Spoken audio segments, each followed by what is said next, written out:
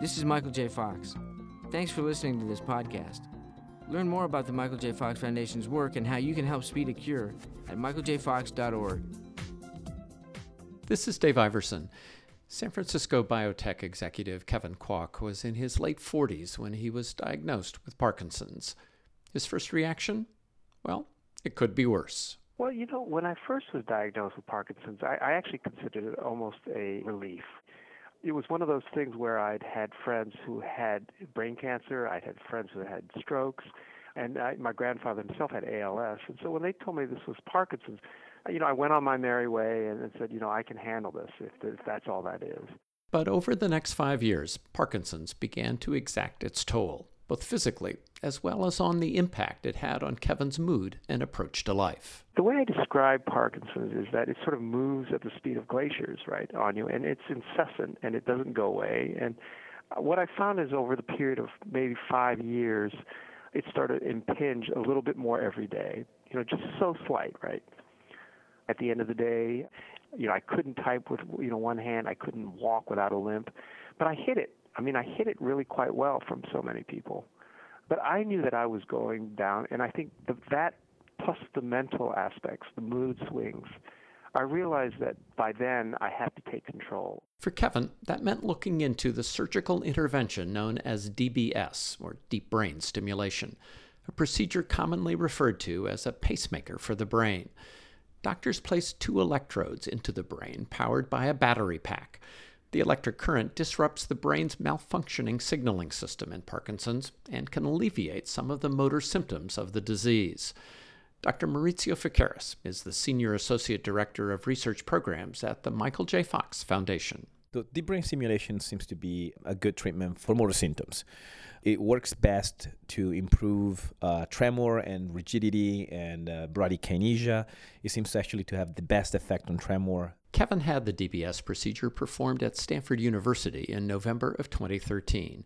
The difference it made was literally night and day. DBS has given me back the terms that I use. It's sort of like daylight savings time, right? I've got a lease back on life. Everything got better after DBS. Kevin's symptoms improved, and so did his overall outlook on life. But it's also important to note what DBS can't yet accomplish. It doesn't alter the underlying progression of the disease. Not everyone is a good candidate for the procedure, and it doesn't alleviate all of Parkinson's symptoms. For example, gait, how smoothly you walk. And this is also where the new research gets exciting. Scientists are now taking aim, literally, on new targets in the brain. They want to pinpoint, for example, the exact spot in the brain where the application of electrical current might improve gait and balance. By understanding better what is involved in gait, we can potentially apply DBS in other circuits. It has been proposed that there is a new area on the back of the brain that might be involved in regulating gait, and that's the reason why people are exploring that area.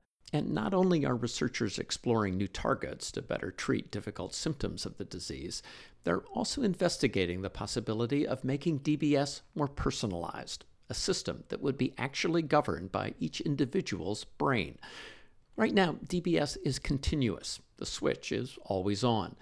But Parkinson's, of course, isn't a constant condition. Symptoms can wax and wane. So what if the brain could tell the electrodes when to fire and when not? In other words, what if we could create DBS on demand? Dr. Maurizio Ficaris. So instead of keeping the current, on all the time, we could potentially have a personalized treatment. We will shoot electricity only when it's needed. What are the advantages of this? We reduce potential side effects, and we can keep, very simply, the battery lasting for way much longer. To develop such a system, researchers at Stanford and elsewhere are mapping the brain of DBS recipients like Kevin Kwok. When Kevin had his procedure, the surgical team was also able to program the same electrodes to record Kevin's brainwaves, recordings that will help them figure out a next generation of DBS that could be tooled to each patient's specific needs. It's research that Kevin hopes makes a difference, not only for Parkinson's patients, but beyond. As I told people, it's a no-brainer to volunteer for this trial, right? Because literally we can learn so much more, not just about Parkinson's, but all brain diseases if we better understand the pattern of how the mind works.